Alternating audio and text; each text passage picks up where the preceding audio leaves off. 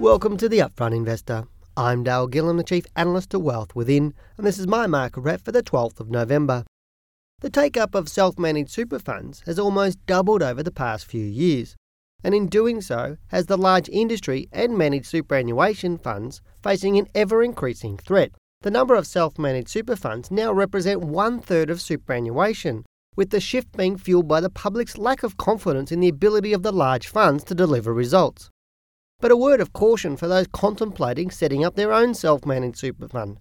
Having the desire for change is one thing, knowing what to do is another. I would suggest that many who are making the switch do not have the knowledge to take control of their own financial future. So how can the ATO protect Australians from placing their future at risk?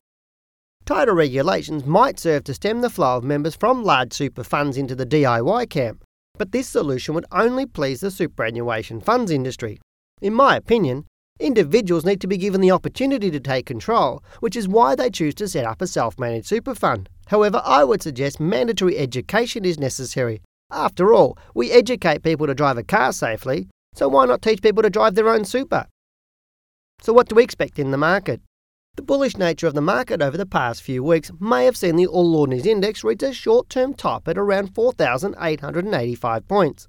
If this is true, then we can expect a short decline over the next 2 weeks, before it turns to rise again into year-end and towards my next target level of 5,000 points and beyond. The interesting point to note, and one many investors may not realise, is that the value of the entire Australian share market has not appreciated above the level it was this time last year. This news is not so good for those who bought into the market and adopted a buy and hold approach, as the past few years have been more of a trader's market given the volatility we've seen in that time. Will next year be any better? Well, only time will tell. However, I expect the first half of 2011 will be bullish. I'm Gillham, the Chief Analyst at Wealth Within, and that's my market wrap.